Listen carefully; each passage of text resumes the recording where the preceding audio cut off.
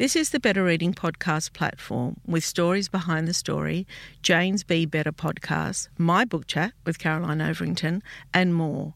Looking for a particular podcast? Remember, you can always skip to it.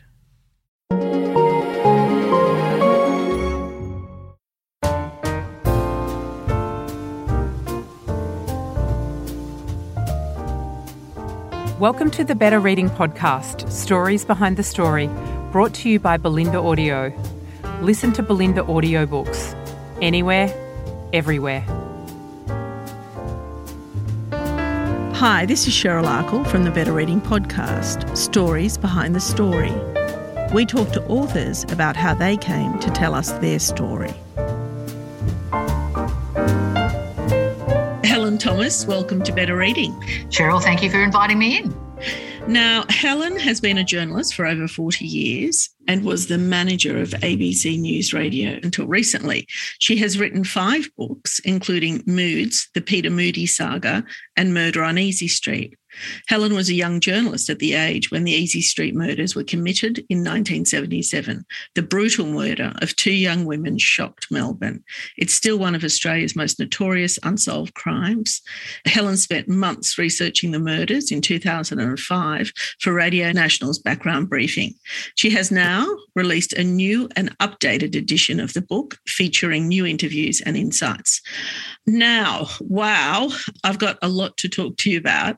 So we had already spoken about this book, and this book was on our website, right, called Murder on Easy Street. So that would have been the first edition. So what year was that?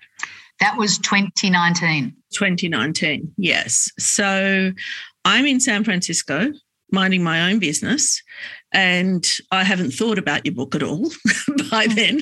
It was this year, 22, and some man leaves a message on my mobile. I don't pick up because I don't recognise the number, and he leaves me a message and he uses the word murder, and I completely freak out because why is a man talking about a murder calling me? And I ignore it again because, I'm such a scaredy cat. So then a couple of days later, he calls again and it's an unknown number, and he says, we actually speak, and he says that his name is Terry and he knows who killed the 2 young women in Easy Street. And I am crazy petrified. Why are you telling me this? Go tell the police. Go tell the police. Right? Don't tell me. I don't need to know that. Oh, he said he's telling me because the book is on our website, which is how he tracked me down. So anyway, that was that. A couple of days later, I'm talking to my colleague, Jane, who is so intrigued by true crime. And I tell her that this odd man called me about a murder. And that was it. Jane ran with it and tracked you down, and that's why you're here today. She did. She's a good detective, a good investigator. She is. Let me just say this, Helen, over my career, and do you know, all I've ever done is work in a bookshop, worked in publishing, ran my own business, worked with readers, worked with writers, and people in crime do continue to ring me. I don't know why. One time, a wonderful woman, I was sitting at my desk, and a wonderful woman called Rosemary Zammit rang me, and I'm like, hi, how are you? What can I do for you? Back in the days of the landline. And she said, my son was murdered. And I'm like, okay, all right, terrible story, but what has that got to do with me? And Rosemary had called me because she wanted to tell his story. And then years later, I was in San Francisco and I got a text from Louisa Hope. Do you know her? I don't know her, no. Lindt Cafe. She was in the Lindt Cafe with her mum. And she rang me when I was in San Francisco. So there seems to be a bit of a pattern here, Helen. And I think it's about trust, Cheryl. I think the work that you do and have done for so long makes it clear to people that you are very willing to talk to them and you can be trusted. And I think that's, in terms of true crime and certainly, working within the parameters of journalism and true crime, that's really, really important. That's crucial. Okay, I hadn't thought about it that way. So when Jane contacted you, where were you at with the book? Talk to me about that.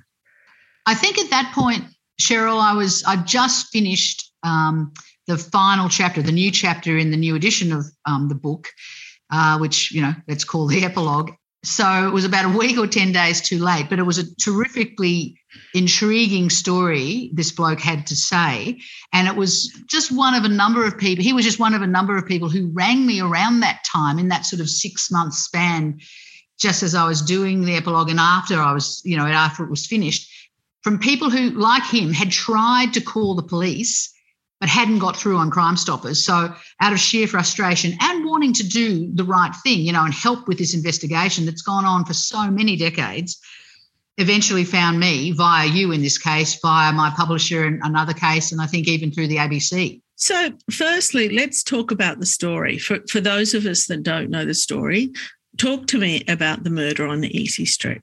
Well, one of the reasons it's stayed in everyone's mind so much, particularly in Melbourne, is because it involved 2 young women in their, late 20s and their home, and there was a young child, a 16-month-old toddler, in one of the bedrooms, in between, the girls, the young women's bedrooms.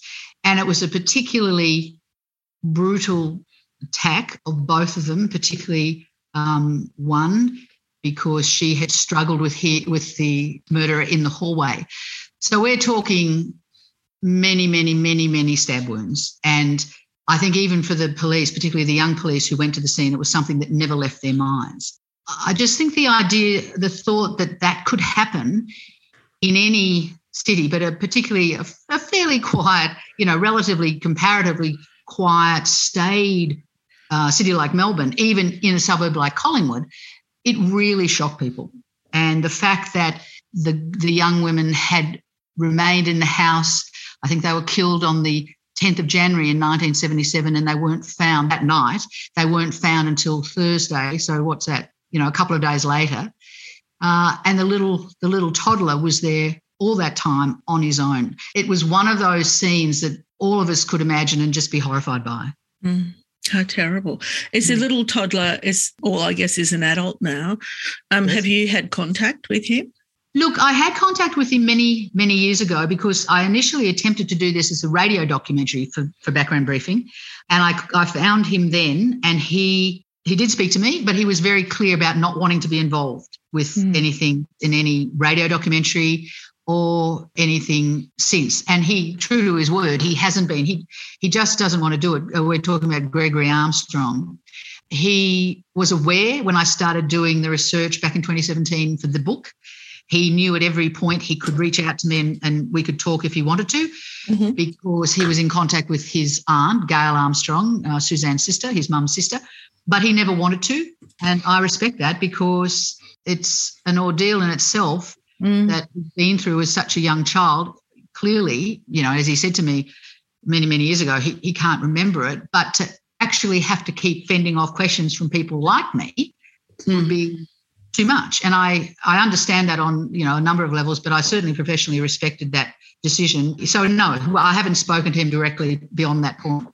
So tell me about your involvement, or more like your interest at the time of the murders. Where were you, and do you remember it? And why were you interested in particular, or was it a job that you were given by your editor?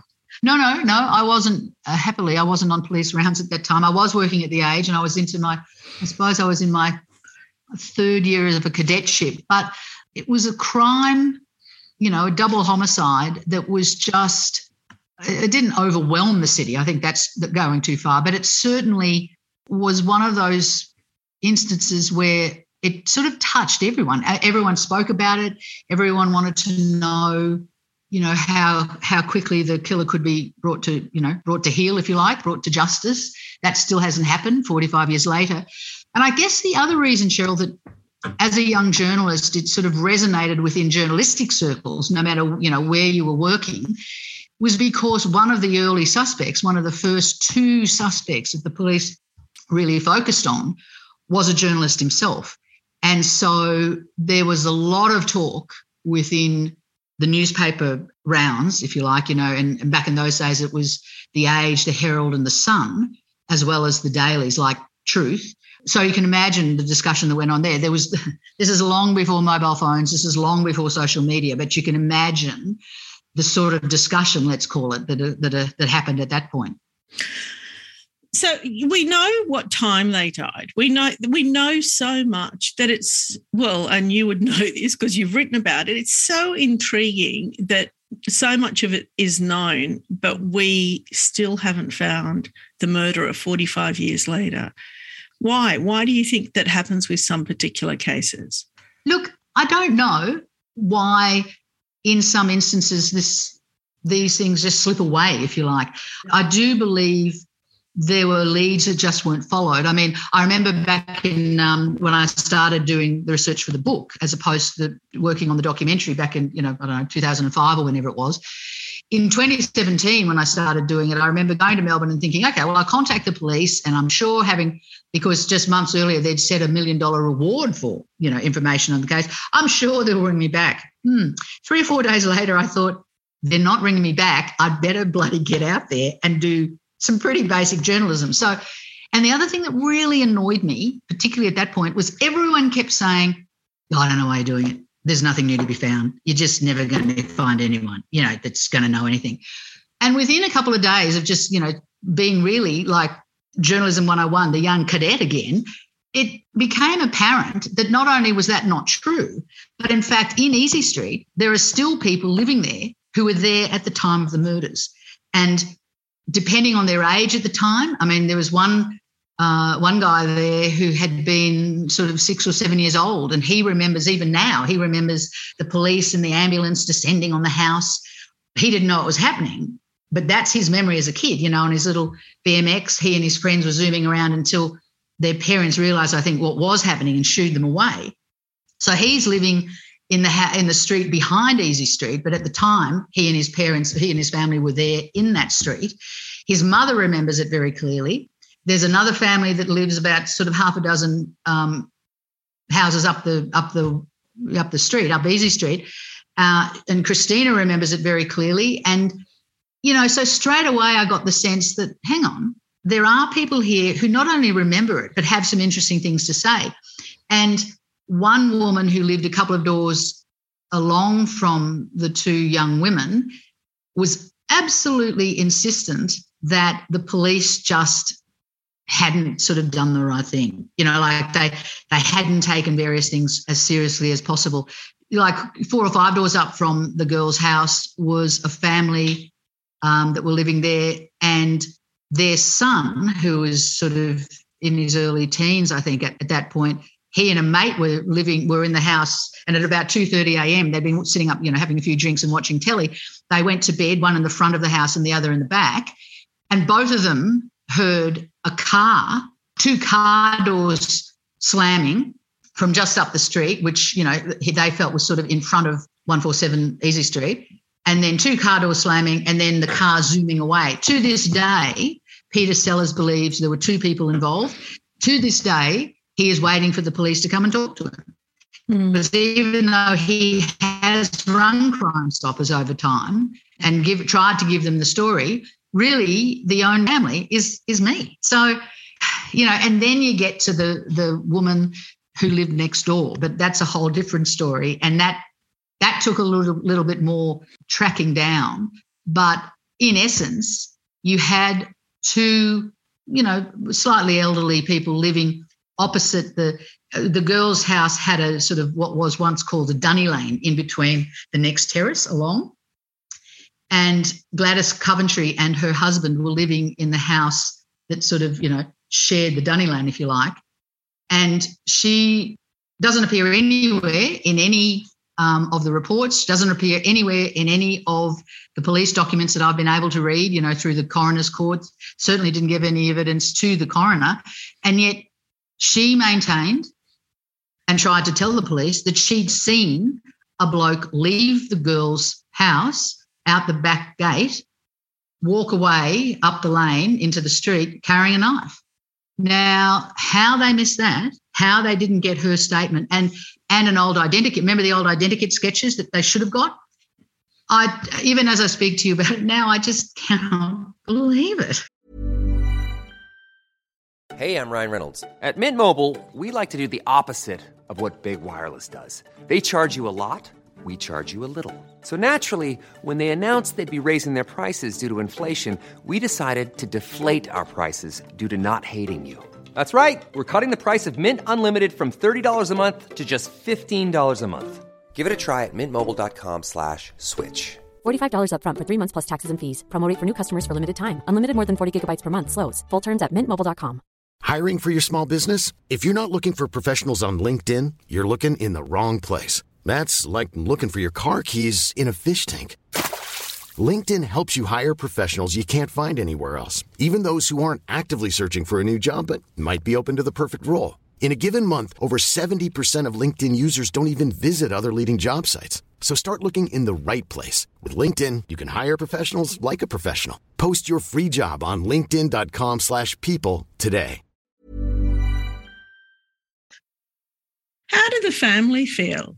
Had you been in touch with anybody at the time? Because that must be a terrible heartache for the family, knowing that probably the investigation was botched up. I have been in contact with them all the way through since I started, work on the book back in 2017. And even when the book came out, I made sure to stay in contact with them because I just think you're right. It's been an extraordinary ordeal. And I can only imagine how it must feel. When they launched, for instance, the $1 million award back in 2017, Suzanne Armstrong's sister Gail was asked by police to join the press conference, the media conference announcing that, and she did. But when you look at it, I actually didn't attend it, but I watched it. When you see it, you can sense, well, it's more than frustration, isn't it? The despair now, this many years later. That sort of money has had to be put up to try and get new attention and new information on this case. And yet, years later, I don't think anything very much has come from that. And, sometimes that sort of reward posting does work in the sense that it seems to get more information. But in this case, no. And yet there she was. At every point, the police have asked Gail to step forward and, be the public face of, if you like, of this case. She has done it. But I feel at great cost to herself because it's just every time you have to go through it again. And every time, in this instance, one of the things that struck me about that media conference was that there were young journalists there who hadn't been born when this happened. So they were sort of asking really basic questions, which were important for them, but it was just taking her right back again, and there was was need for that. So yeah, it's I think very difficult, to be waiting for such a long time. And yet both families remain hopeful that there can be some, I hate that term closure, that's never going to happen, but some form of, legal resolution, if you like. So there's a new, and you'll be well aware of this, there's, the wave of true crime podcasts, true crime books like yours, and all of a sudden they are highlighting old cases, and some of them, I think up till recently, people have been charged because of the work that the journalists are doing. How do you feel about that? Well, I think it's extraordinary. It's great. I guess the most prominent case is the Chris Dawson matter. That's right. That came out of, or was pushed forward again into the public arena out of the Teacher's Pet podcast. And in a sense, in Australia, the Teacher's Pet and the first Trace, the ABC's Trace, looking at the Maria James murder, were the two podcasts that really, in an Australian sense, really pushed those two matters forward in a legal court, literally in a legal arena, and ending up in court. In Maria James's case, in the coroner's court again. So I think that's profoundly significant. It is, isn't it? And it kind of makes me think: is it incompetence on the behalf of the police, or is it lack of resources? Because when you have a look at the investigative work that journalists and these podcast producers do, I guess maybe they have more time and they're more focused on that case. Would that be right? How do you feel about what's happening? Look, I guess there's a truth in that, Cheryl. The thing is, Hedley Thomas, I think, would tell you, I don't know Hedley, but I think I can remember reading where he was frustrated with people saying, oh, it's amazing you just found this out. He's been working on that case for something like, 15 or 17 years to get to the point where Well, certainly they are now, but you know what I mean? So it wasn't just something that happened overnight. And certainly Rachel Brown, I know, had been well aware of the Maria James matter, the Maria James murder in Melbourne for many years before she did Trace. I guess it's a sense of, it's a bit of, it works both ways, doesn't it? It's a dogged pursuit, if you like, even in their own time by some journalists of these investigations, which also merges with what were the police doing? I mean, if there's one question I get asked about Easy Street, it is, what were the police doing? Now, that's not fair because, in a sense, because the homicide division at the time was, from what, I've been told, incredibly overworked. There weren't enough detectives. In fact, there probably wasn't even called. They were from homicide, but it was a different setup than it is now. And they just had too much work. But at the same time, in my heart, I think had the initial detective who went into that house, there were sort of two young detectives that went in and he was the youngest. Had he been allowed to stay on the case, that would have made an extraordinary difference, I think, because to this moment, he's never forgotten it. And he was rostered to go on holidays at the end of that week, and that's what he did. It's I think astounding. had he not gone on holidays, it would have been a different kind of investigation. Because also and what astounds me with the whole thing is that police resources are tight, and I completely understand that. However, how many people were murdered brutally that year and they couldn't invest the resources into that? I mean, this was a standout crime, right? Oh, absolutely. Astonishing. And I think the other thing that happened in this case, and maybe it happens in, a lot of cases, the police, the detectives working the Easy Street double homicide were convinced that it was one of two people. And then within a pretty short space of time, they thought it was the person, the journalist who just happened to be staying in the house next door. Now, it took 20 years before DNA, forensics came in and cleared him. He was probably the first person cleared, or one of the first person cleared. But because he'd also been at the scene of a disappearance of a young American woman 2 years earlier, they just were convinced that one bloke could not be in two such awful, scenarios, two such awful locations and not be guilty. And that was wrong. And I think when you are absolutely convinced, and I think they were, and absolutely focused as they were on that and just waiting for that somehow to sort of, be proven, that's going to stop you looking elsewhere, even to the point, as we know now, of talking to the woman, the neighbour on the other side of the house, Mrs. Coventry. Do you think you know who did it? No. I wish I did. Does that eat away at you? No, because I'm not in the story. I'm a journalist covering the story, and I feel that it's so important for the families for this matter to be resolved, in a legal sense. And I feel for them, when I meet them and I talk to them, I feel so for them. But at the same time, to me, I can step away. I'm not Susan, and Suzanne weren't my sisters. They are women I feel I know much, much better now. And I think they're women that, we all, from what I've heard from not just their families, but also from their friends who remember them, the thing that comes through, I think, in part of the book, is just the sort of women they were. And they were just like us. And of course.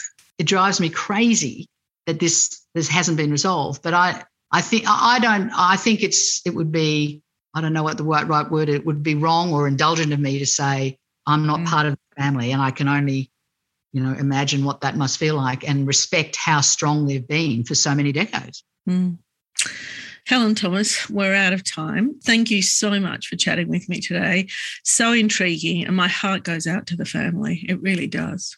Well, thank you, Cheryl. And I think, as we were saying at the start, if anyone believes they have any information that could help, even a little bit of information is incredibly useful, because the way I sort of discovered that, Gladys Coventry, who'd been living next door, had actually seen that bloke leaving the house was just by a little kernel of information, just a little detail somebody mentioned that I then started picking away at and unravelling.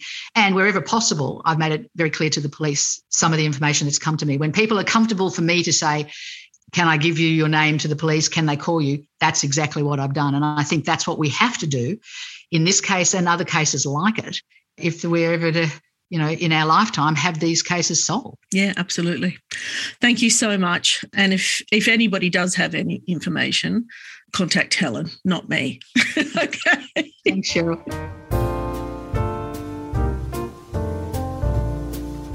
If you'd like more information about Better Reading, follow us on Facebook or visit betterreading.com.au. This podcast is proudly sponsored by Belinda Audio. Belinda audiobooks are available on CD and MP3 from online booksellers and bookshops everywhere, or you can download from Audible, Google Play or the iBook Store. We've also created our own app called BorrowBox that's available from both the App Store and Google Play. All you need to do to get it working is to download the app, join your local public library, and you'll gain access to the world's best collection of ebooks and e-audiobooks available for you to loan on your phone or your personal device. Belinda, we're here to enable you to escape, imagine, grow, and be inspired through the power of storytelling. Belinda Audiobooks. Anywhere, everywhere.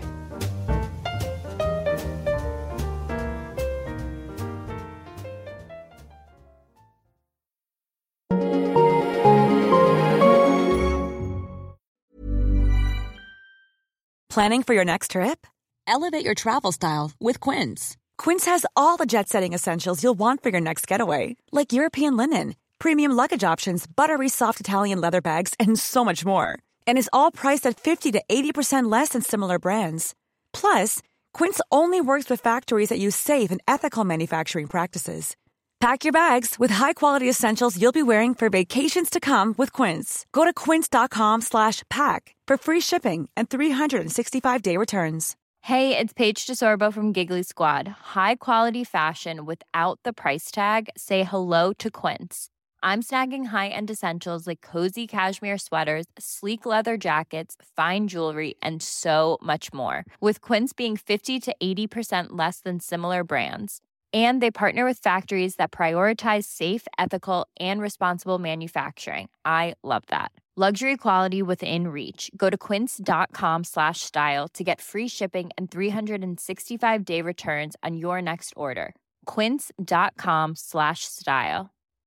When you need mealtime inspiration, it's worth shopping Kroger, where you'll find over 30,000 mouth-watering choices that excite your inner foodie. And no matter what tasty choice you make, you'll enjoy our everyday low prices, plus extra ways to save, like digital coupons worth over $600 each week. You can also save up to $1 off per gallon at the pump with fuel points. More savings and more inspiring flavors make shopping Kroger worth it every time. Kroger, fresh for everyone. Fuel restrictions apply. If you enjoyed this podcast, leave us a review and check out the other podcasts on the Better Reading Network.